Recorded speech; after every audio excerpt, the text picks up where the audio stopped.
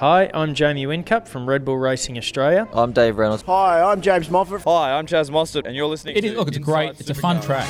I was conceived on the Bolt, so been here before. I wouldn't say it's the number one target on our radar. We're all about winning races and trying to win a championship at the moment, but we, Kim and I chip away at it, but right now we have nothing. Sometimes they're not dickheads, you could say. They're just good racing, and I enjoy it. From the racetracks across Australia and around the world, here's Inside Supercars. Hello and welcome to Inside Supercars for another week as we do an editor's special. Joining us from F1 Racing Australia and of course the Great Race magazine, it's Steve Normald. I think I've got that wrong, Steve. Sorry about that. Yeah, Normoyle. Well, we'll get there eventually. How are you going? Yeah, I'm good, thanks. Yourself? Not too bad, as I'm sure. From Velocity Magazine, the editor-in-chief is Matt Koch. Matt, thanks for joining us once again. Thanks, Chris. Good to be here. And, of course, it's an interesting time in motorsport and motorsport publications, but more particularly for the headlining act in Australia, Supercars. Now, both of you guys are in a position where you have to work out how much, how many column inches, how much press you are able to give this series compared to all the other series that are out there. Now, obviously, if your title's F1 Racing Australia, Steve, there are not going to be too many supercar stories in that, but then with all the other Chevron and Next Media publications, you are balancing up quite a few supercar articles per year. Yeah, that's true. I guess from our perspective, our titles are probably sort of much more specialised in terms of category. So we've got, obviously, Formula One has pretty much got zero V8 supercar content in it, and something like our V8 Bathurst, or Bathurst, the Great Race magazine, is obviously pretty much 100% V8 supercars. So, we tend to sort of end up into genres of magazines where I know that obviously others like Auto Action and Matt's operation is much more across the board. Matt, how do you balance what people are going to turn to up against what the motorsport industry is as a whole? Supercars is only probably 3% of the participation rate of the entire motorsport industry. It's tough, it really is, because there is a balancing act between delivering what people want and what people expect, and delivering. There are some awesome stories below V8 supercars at Shannon Nationals and everything else. So you want to give coverage to them, but from a marketing and from a business perspective, that's not going to draw the eyes of the readers as much as something on Bathurst, for example. So it's a really fine balancing act, and what we've sort of come up with is a formula that we more or less guarantee supercar content in every issue, unless something completely miraculous happens. But it would be foolish of us to not run something that's either supercars or Formula One or one of those big marquee brands on the cover, because if you try and run something like a sports sedan, you're just not going to get those eyeballs that supercars draws. Mm-hmm. Steve, F1 Racing Australia is obviously part of an F1 Racing magazine network. How do you change and how do you tailor that magazine for the Australian market compared to the international editions and the other countries' editions? Well, in the case of that magazine, we're under a contractual basis to present basically 85% of their content, and the remainder is up to us. So that gives us the opportunity to sort of tweak it and tailor it to Australian audiences, and a lot of that is also just removing the British cultural references that people won't understand here. So we just sort of come up with stuff that's relevant to Australia, and try and tailor it within those boundaries. But essentially, it's an international series, so there's only a certain level of Australianisation of it that you can do before the thing becomes irrelevant. So probably, that percentage is probably about right for what we would change, and the rest of it's just what's going on in the world of Formula One. With of course the Great Race, you and your company have been covering that race now for so long. Where do you find the balance between now and the history? And is there a percentage that you need to balance between what people remember as the good old days and what they're talking about as the current era? Yeah, it's always a difficult one because you've got to sort of think of age groups, and when I think of a magazine, I always try and think of it as kind of like a friend. But you're trying to balance up the needs of very young fans with the desires of older people that perhaps are looking at the past with rose-coloured glasses. I guess when you come to a thing like Bathurst, it's an event that's sort of, the whole context of it is its history, and so that's always going to be a major part of it.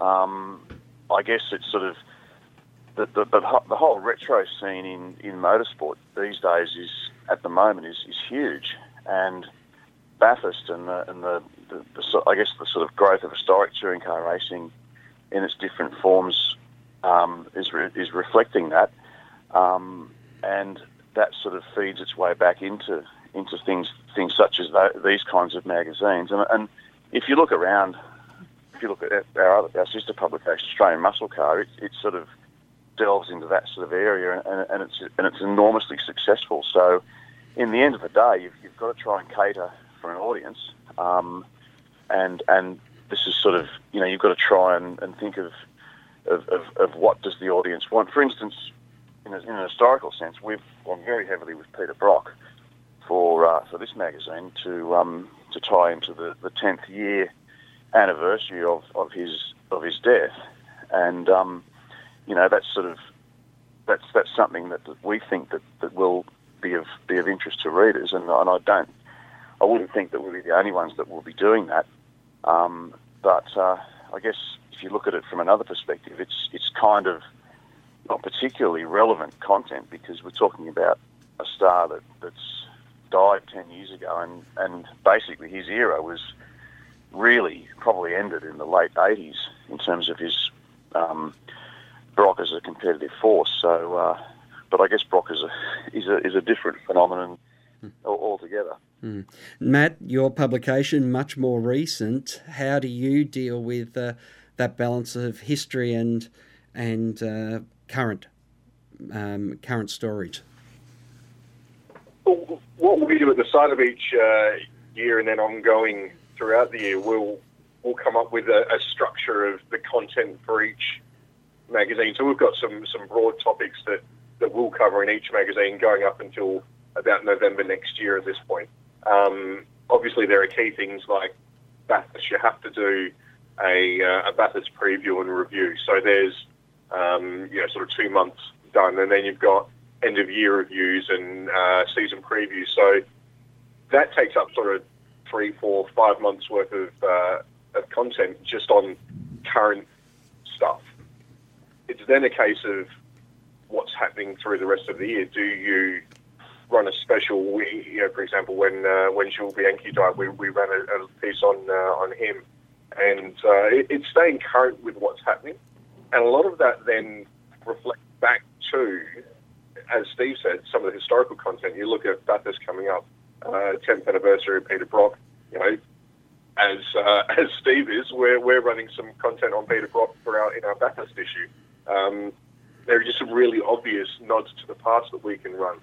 And then also something interesting comes up, because what we try to do with the Velocity is not just present content that's out there and easily accessible. We try and do something that's interesting and not known. We ran a cover on Jackie Stewart and Jack Brabham from the 1970 season a couple of months ago, and that was based on content that came out of Ron Tornak, the Brabham designer. So that stuff that's 40 years old, but it's a story that had never been told anywhere as far as we can tell before. And it was really interesting as well. So it's getting content that's going to be interesting. There's also going to be something that's relevant to today in it as well. Jack Brabham being Australian, he's always relevant. So it's balanced with that. And then, of course, you've got to produce content that people want to read. If you produce content, really exciting about Tatsuya Nuvolari, I dare say I might hit 2% of the market. That's the people that have the idea of who Tatsuya Nuvolari is. But if you run something on Mark Skaife, I'm going to hit 98% of the market. So it's being a little bit, picky and choosing what content you run and when you run it. But usually, the historical stuff always links back to something that's happening, currently. And do you have to change your release date of the magazines based on when Bathurst or the Australian Grand Prix is? Do you have to change your publishing around for that, or is it just too hard to do that in the industry to be able to be that flexible?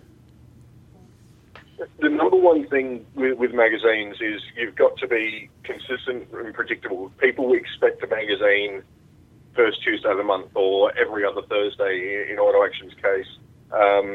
You've got to hit those markers. As soon as you're late once, it's very easy then to be late again and get lazy. And as soon as you start getting lazy, people will think, well, you're lazy, that they lose faith in you. And then you start driving the audience away. So you have to hit those publication dates. But, if you miss one, you may as well pack up and go home. I'd agree with that. The other thing with that too is that if you miss an on sale date, people quickly forget, or they just think you've closed down. Yes. I guess the problem is if Bathurst is the second week in October and your magazine doesn't come out until the second, let's say, Wednesday in October, you could be the second Wednesday in October the week after the race. In which case you probably planned your publication schedule wrong. Well, we should take a break here on Inside Supercars. We'll talk about supercars when we return. Join in the conversation. Post your thoughts on our Sport Radio Facebook page. Hi, I'm Fabian Coulthard, and you're listening to Inside Supercars. Each week, join the Inside Motorsport team as they look at all the news from across Australia and around the world. Yeah, I mean, it means a lot. Through the years, a lot of reference this race as one of our majors. 600 miles around here is no easy task.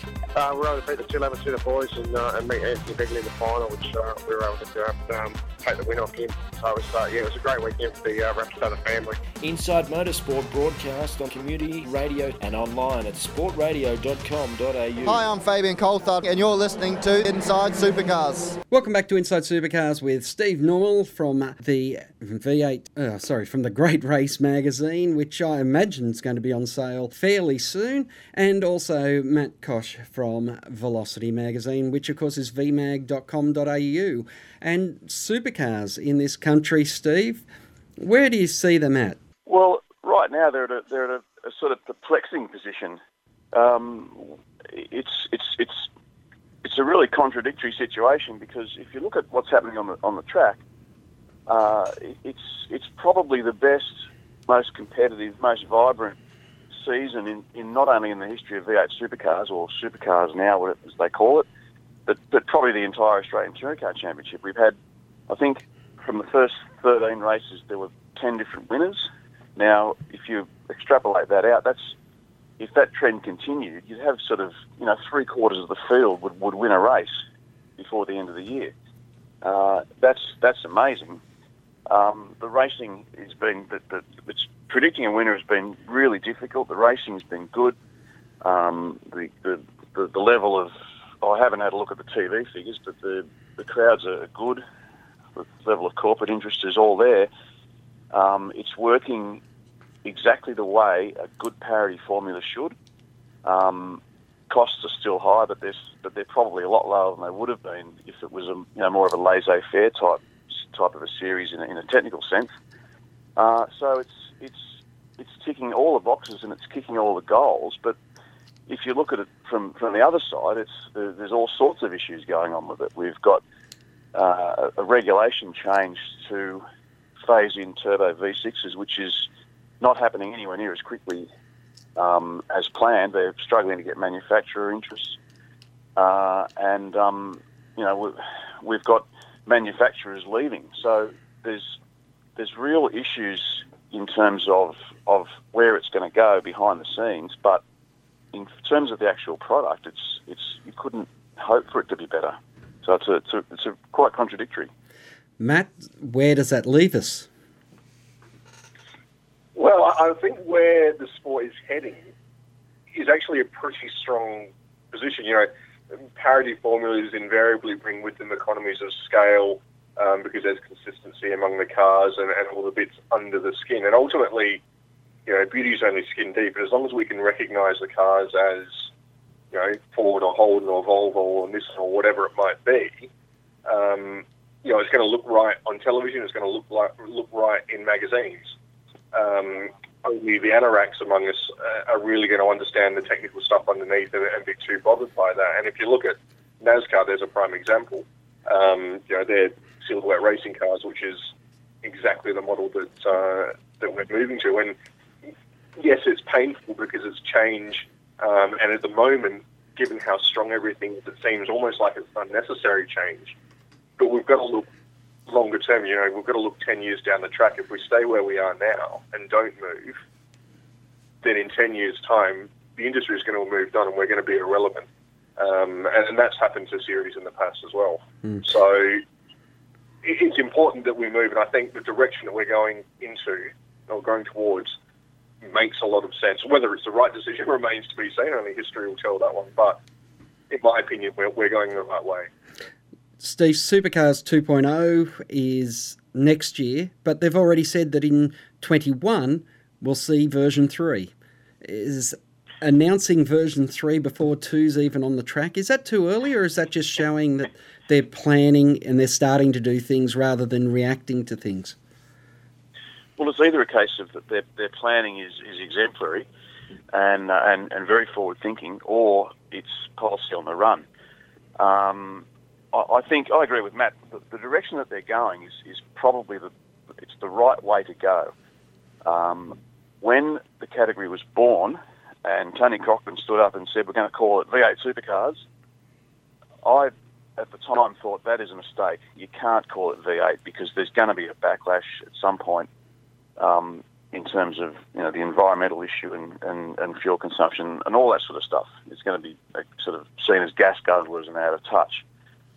I wouldn't have thought it would have taken 16 years, or actually more than that, probably 20 years, but it has arrived, and the category has to sort of bring itself up to a point of more relevance to what's going on in the wider world. The way that they're going, I think that the technical mix of the cars it's probably pretty good.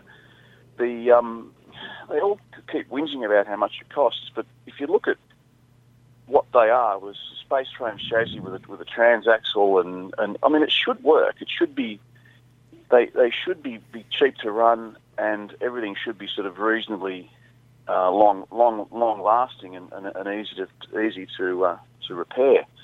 And then it's just a case of getting your body shapes right, and your engine parity sort of somewhere close, and off you go. So, I mean, the foundations are there for something that can be ongoing and successful, but it's really a question of is it going to be a manufacturer-supported series in the future, and if it's not, is it sustainable at least on the level that it is at the moment?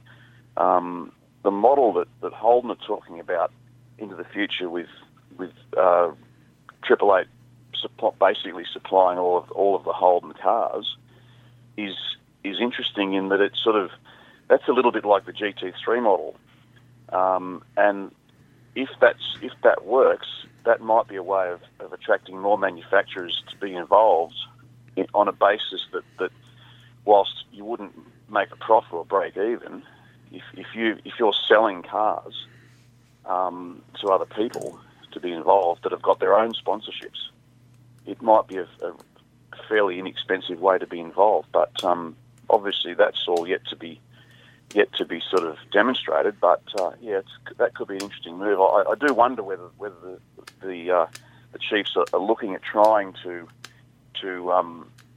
establish the series as less manufacturer dependent and more sort of general sponsorship dependent. But anyway, we'll see. Well, we'll take a break and then we'll pick up that point on the other side here on Inside Supercars. The views expressed on Inside Supercars, including the panellists and guests, do not reflect the views of the network, Thunder Media or Sport Radio.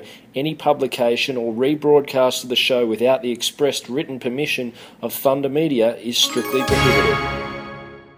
Each week, join the Inside Motorsport team as they look at all the news from across Australia and around the world. This year in Formula 3, I think it's a fantastic environment for me to be doing that. However, I believe for myself, a sustainable career in tin tops such as V8 Supercars in Australia is where I see myself. Second crack at the Australian title since we've been back, and a bit unlucky the first time, but we end up with a win there at Speedway City 2 weeks ago. Inside Motorsport broadcast on community radio and online at sportradio.com.au. Hi, I'm Lee Holdsworth, and you're listening to Inside Supercars. Welcome back to Inside Supercars with Matt Koch and Steve Normoyle. And Matt, following on Steve's point there before the break, where we need to look at this series as if it's got no manufacturer involvement, and the mention was a GT3 model. Now, whilst I'm personally sick of comparisons between V8 Supercars or Supercars and GTs, you're intimately involved with the GT series in Australia, so you are probably well placed to advise on how you see some of these similarities, particularly with what Steve was saying in regards to all the Holdens coming out of one factory, all the Fords coming out of the other factory, all the Nissans coming out of the third factory, and then brand, Y, Z and H all coming from other teams, and then being distributed to make up the 26, possibly 28 car grid in the future? Yeah, so I do a lot of work with Australian GT. If you're at a racetrack, it's typically my voice bellowing out. But yeah, the GT model globally is, as you say, each company tends to produce their own car and then they sell it on a customer basis.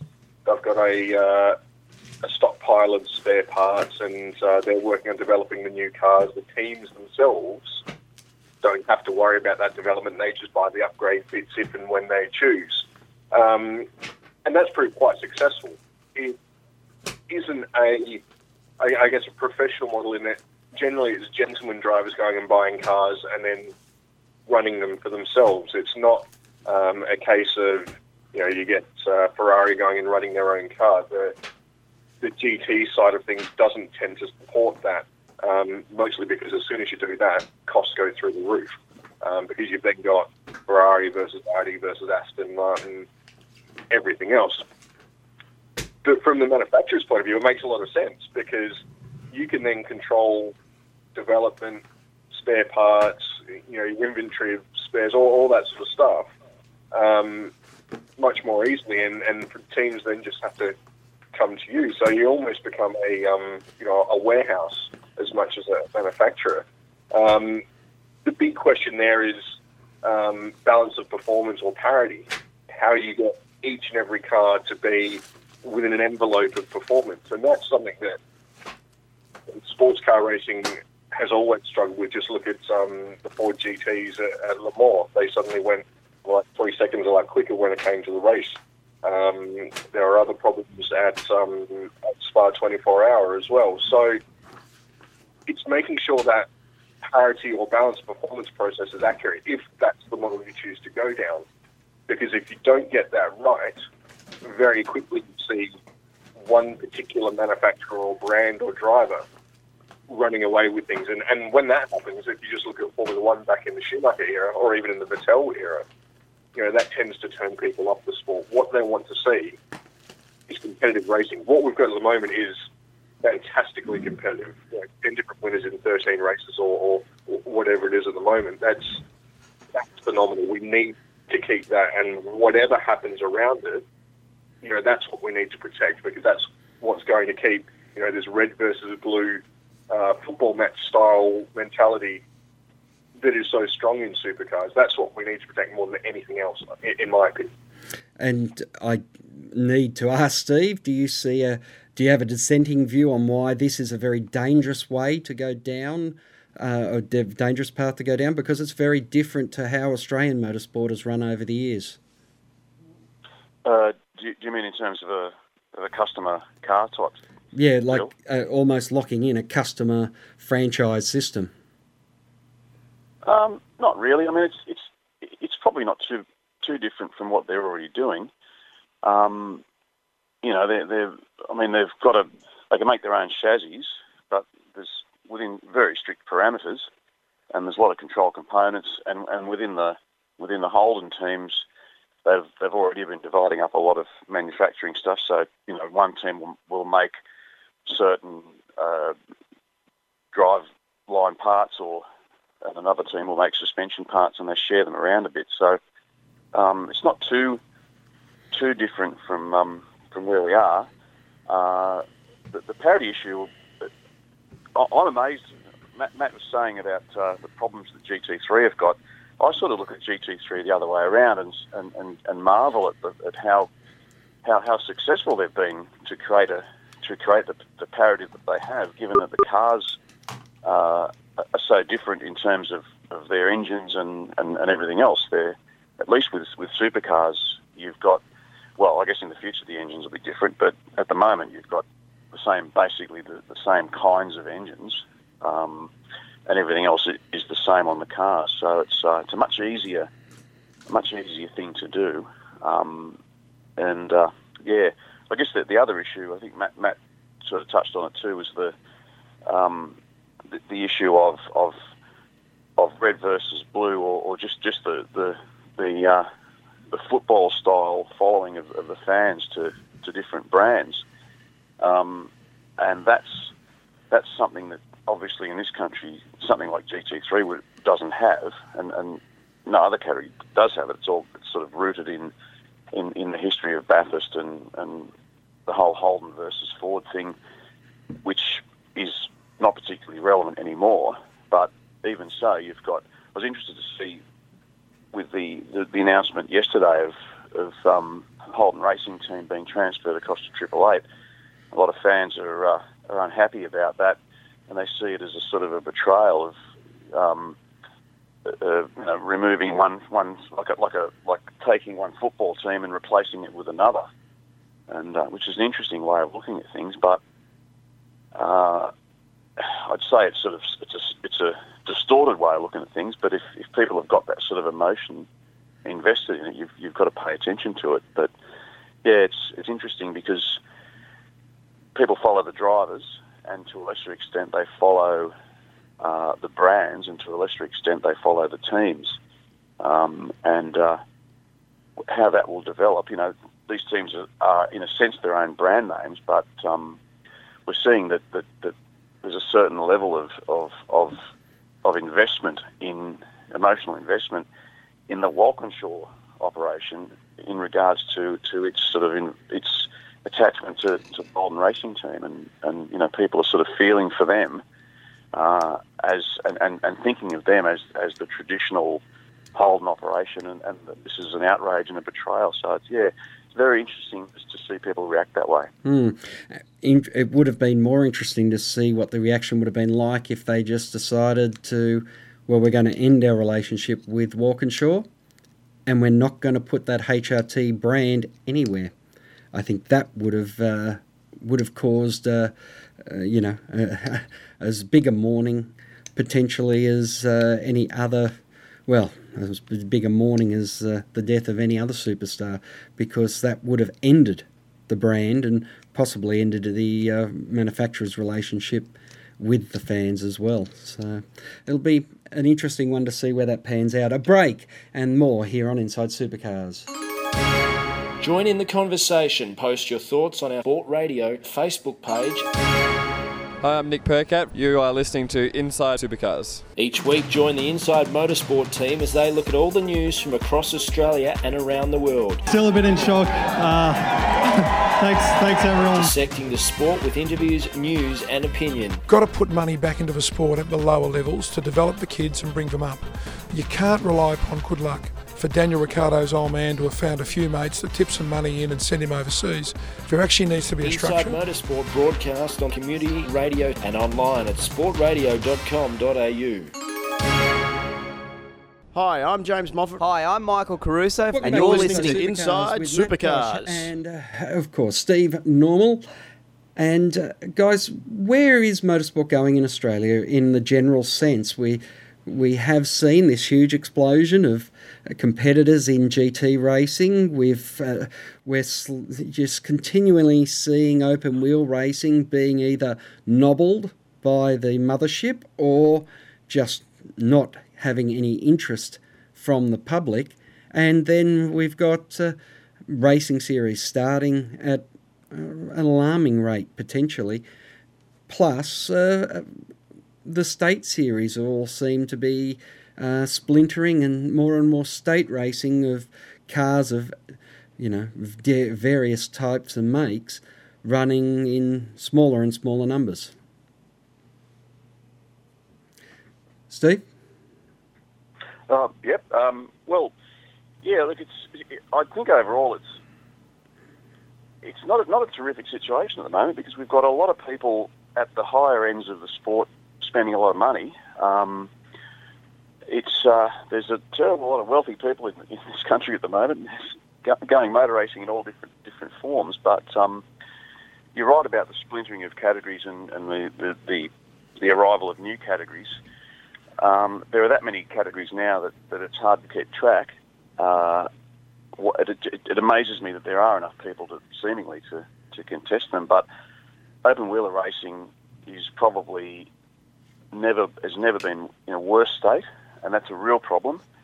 I think just from an image perspective, the V8 thing has been detrimental to the type of motorsport that we have, in that everything seems to be V8 centric, and it's got to be V8 this and V8 that. Really, there should be open wheeler racing is a much more logical thing for people to be doing at lower levels for lots of reasons, but it's just not happening. We've had CAMS trying to basically impose Formula 4 on the country, and that's not worked very well so far.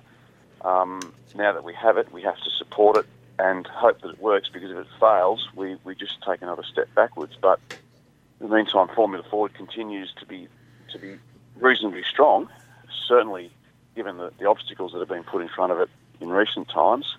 Formula 3 is struggling, but it's been struggling for a while. And after that, you've got Formula V 1600, which is a really good formula, and it's got its own sort of level of participants, and probably sort of operates okay in itself. But outside of that, there's not much. So I wish that the open wheeler side of things was stronger than it is, but I can't see that changing anytime soon. And I think too the other issue we've got is that there's too much corporatisation of sort of mid-range categories, category management of things like V8 Utes, which I guess is a good idea, but it's really sort of, it's run its course, and I think it'll probably be in its last year, but just feel that these things are probably, there's a whole range of series that are operating on almost a professional category management basis that probably would be better off as a much more amateur sort of deal and probably state-based. It's a very big country, and if you're just an amateur racing driver doing it for fun, there's not a lot of joy in having to cart yourself all around the country to compete, when you could just compete locally at your local events. But look, there's where do you start and stop with all of this stuff? There's lots of other issues we talk about, but anyway, there's lots of challenges facing the sport. Matt, your thoughts? I'm of the opinion that the sport's not actually in that bad a health. Okay, there's a lot of different categories out there, but CAMS has sort of taken the hard decision last year with its 2020 statement to axe or cut back some of those. Formula Ford and Formula 3 obviously felt the wrath of that. But if you look at CAMS participation numbers, they're up. So there's more people competing in motorsport around the country. So that's healthy as one point. And then you look at Formula 4 and the reason that hasn't worked is because of the model that they've implemented. And I could talk about that in detail, but that's probably not for this discussion. And then at the other end, you've got something like Aussie Race Cars, where if they've got anything under 40 cars, then it's a disaster because it's hugely subscribed. One of the biggest complaints that I hear when I'm wandering around various circuits is that often you'll have clashes between various state championships, Victoria and New South Wales, for example, running the same weekend, or Shannon's Nationals running the same weekend in the same state. Or every round of the Australian Rally Championship on the same weekend as the supercars. Exactly. There seems to be no logical forethought going into planning these individual schedules. And okay, that's largely up to the promoters involved, but it's almost they need to get together and just plan the year a little bit better.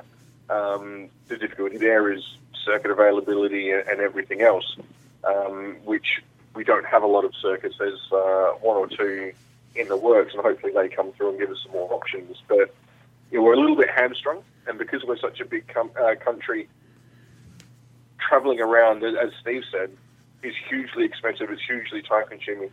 And getting youngsters in to do that to the sport and progress them up through it is difficult as a result because they sacrifice so much education. It's not like the kids in Europe where they can miss a day or two here and there because it's only 50 k's up the road that they're going racing. Here, it could be 1,000 k's up the road, and that's 2 days sort of thing. But I think on the whole, the sport's pretty healthy. I mean, most of the V8 supercars teams are in a financially strong position. Below that, I don't think the sport's any worse off than it's ever been. And the fact that the CAMS participation numbers are up suggests that more people are buying in. And while that might not be circuit racing, that might be motorcars and off-road stuff. You'll get some cross-pollination of that in time as well. So I think the sport's looking pretty good at this point. And I mean, going back to my Australian GT, we've expanded threefold this year. So, I think that's pretty much case in point that the sport's looking pretty good. Well, a break and then we'll find out about the future of motorsport publishing next here on Inside Supercars. Join in the conversation. Post your thoughts on our Facebook page, and to ask a question, email insiders@sportradio.com.au. Each week, join the Inside Motorsport team as they look at all the news from across Australia and around the world. Yeah, I mean, it means a lot. Through the years, a lot of reference this race is one of our majors. 600 miles around here is no easy task. We're over the 211 to the boys and particularly the final, which we were able to take the win off him. Where do you see the future going? Inside Motorsport broadcast, community radio and online at sportradio.com.au. Hi, I'm David Reynolds, and you're listening to Inside Supercars. If I was to have a choice, I would hope it would be going where match publications are going, because that's the sort of thing that the sport needs. It's a holistic coverage of everything that's going on, which is kind of what it always used to be. But these days, as we spoke about before, it's difficult. There's lots of stories that can be told. But it's a question of being able to get an audience for them, and that's the reason for the concentration of things like Formula One coverage and V8 supercars. But that's a content issue. But in terms of publishing itself, we all face the same challenges that the entire media industry faces at the moment. I think we're basically in an industrial revolution type era at the moment, and the technology is changing so quickly that I don't think anyone really knows where we're going to be in 3 or 4 or 5 years' time. in terms of, will there be magazines? Will there be newspapers? If there aren't, what will be the model for online consumption? Will it be sustainable in terms of a business model?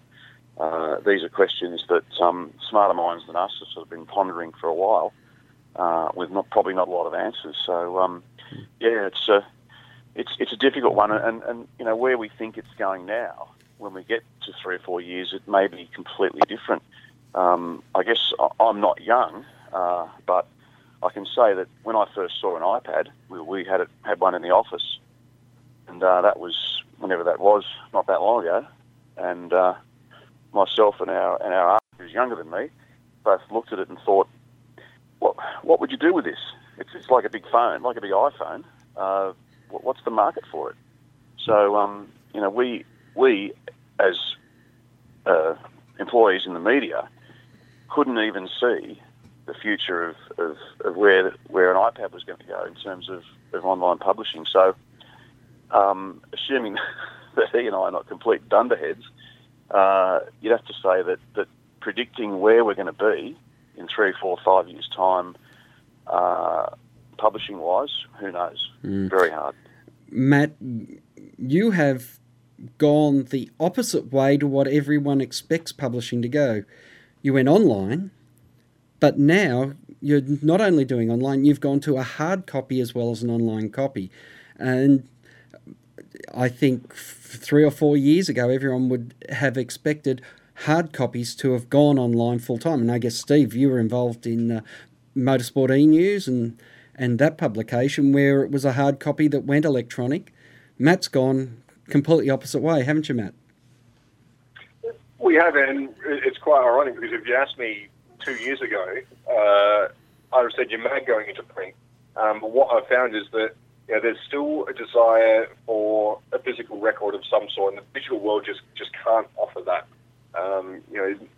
Digital press is great for news, instantly consumable coverage and information. It's fantastic for that, absolutely unbeaten, and the coverage that we get of not just motorsport but news in general is far better as a result.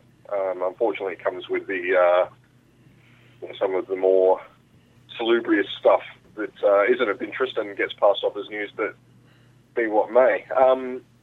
But to go, exclusively into print, it's a risk. You've got to hedge your bets because, as Steve says, no one really knows at this point which way the industry is going. Will print remain in some form? Will it die out completely? I can't see it dying out completely, but is the market that's going to remain big enough to sustain a publication? And something that's boutique like Velocity can probably afford to take that risk. The larger publications that have got overheads and those sorts of things, it's a far bigger risk for them because I've got a far bigger audience to try and cater to. For us, our overheads are basically, the cost of keeping the lights on. So there's definitely a market there for going into print, and then it's just a case of getting that content right to cater for what people want. I think the turning point will be the day that someone works out how to monetize the print world, the digital world rather, because at the moment, there's paywalls and all sorts of things to try and monetize that, and nothing's really been successful. But at the same time, it's generated this notion that all this content should be free because you can go to these various websites and get the information for free versus paying for a magazine. I can't see the print world ever dying away completely. I can see it perhaps scaling back massively in terms of its presence on newsstands and being available for order through websites, which is the model that Velocity subscribes to. But I can't see it disappearing entirely. In fact, our own sales statistics prove that print at the moment absolutely trumps digital consumption. See, and that's something I don't think many people would have expected even 2 years ago, 1 year ago. People would have thought digital sales, Steve, would have been outstripping would have been outstripping hard copy sales for new magazines. Yeah, it's as Matt said, it's really hard to know where it is going to go. But I mean, I guess the only way you cannot make money online at the moment, as Matt was saying, you're trying different paywalls and different whatevers, but there's no model that's appeared that you can reasonably make money without resorting to sort of heavily sort of, I guess, if you look at Speed Cafe, that's one model that does work, but in a sense it's not really a proper publishing company because it's a PR company that's supported by a bunch of sponsors. So I mean, it does a fantastic job, but it's not really a traditional style motorsport news outlet, even though that's exactly the role that it does perform. So perhaps that's the model going into the future. But again, the technology is changing so quickly that we just don't know. Yeah, and it's going to be, will people want to consume an article that might be 5 pages with 2 pages of high quality, high contrast pictures in that digital form? Will they have the ability to read that amount of information? Will they be interested in that sort of information, which is what a good quality monthly magazine is presenting at the moment? Guys? Well, you would hope so. You would hope so.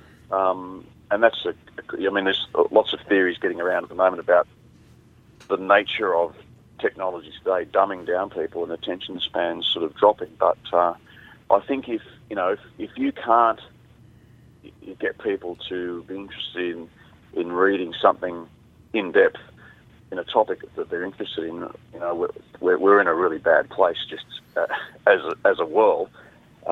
So yeah, I don't think, but I mean, absolutely for sure, people have less sort of desire to read longer stuff these days. I think the world is becoming so much faster. Yep, and it's certainly I was certainly taught online 250 words is your story length, and you're not getting much depth in that. A break, and then what do we expect from the Enduros here on Inside Supercars? The views expressed on Inside Supercars, including the panellists and guests, do not reflect the views of the network, Thunder Media or Sport Radio. Any publication or rebroadcast of the show without the expressed written permission of Thunder Media is strictly prohibited. Each week, join the Inside Motorsport team as they look at all the news from across Australia and around the world. This year in Formula 3, I think it's a fantastic environment for me to be doing that. However, I believe for myself, a sustainable career in tin tops such as V8 Supercars in Australia is where I see myself. Second crack at the Australian title since we've been back, and a bit unlucky the first time, but we ended up with a win there at Speedway City 2 weeks ago. Inside Motorsport broadcast on community radio and online at sportradio.com.au.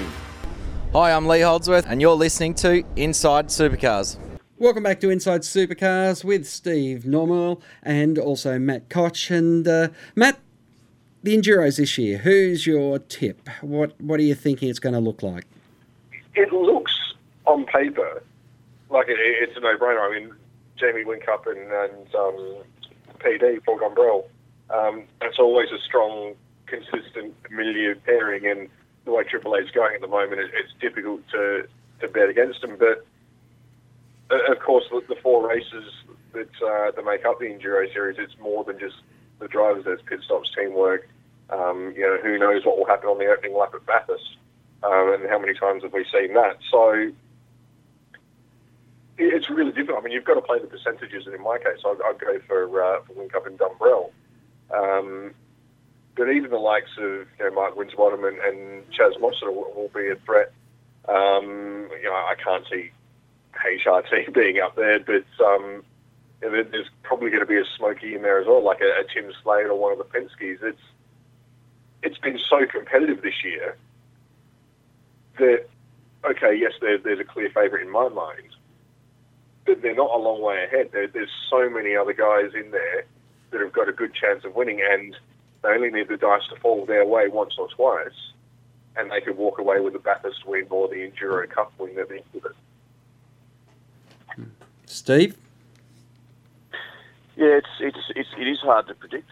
I tend to think that Van Gisbergen is going to be the guy to chase. He is still prone to mistakes, but we're seeing that it's becoming less and less so. And if you have a look at some of his drives in GT3, they've been really impressive. Won the Bathurst 12 hour. He's probably just about peaking as a driver, and he's got an excellent co-driver. Great team. I think he could be the one. I'm more towards Lowndes and Richards.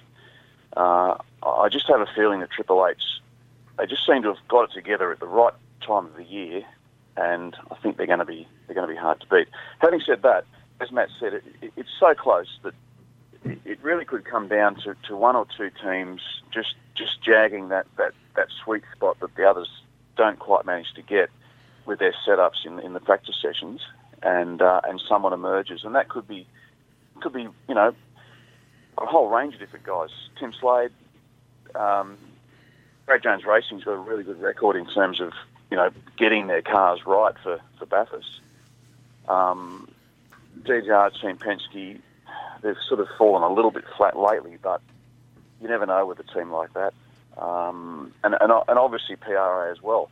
So I think the margins are so small that it's difficult to even sort of I can say I think Van Gisbergen might be the guy to beat, but you can't say that with any confidence.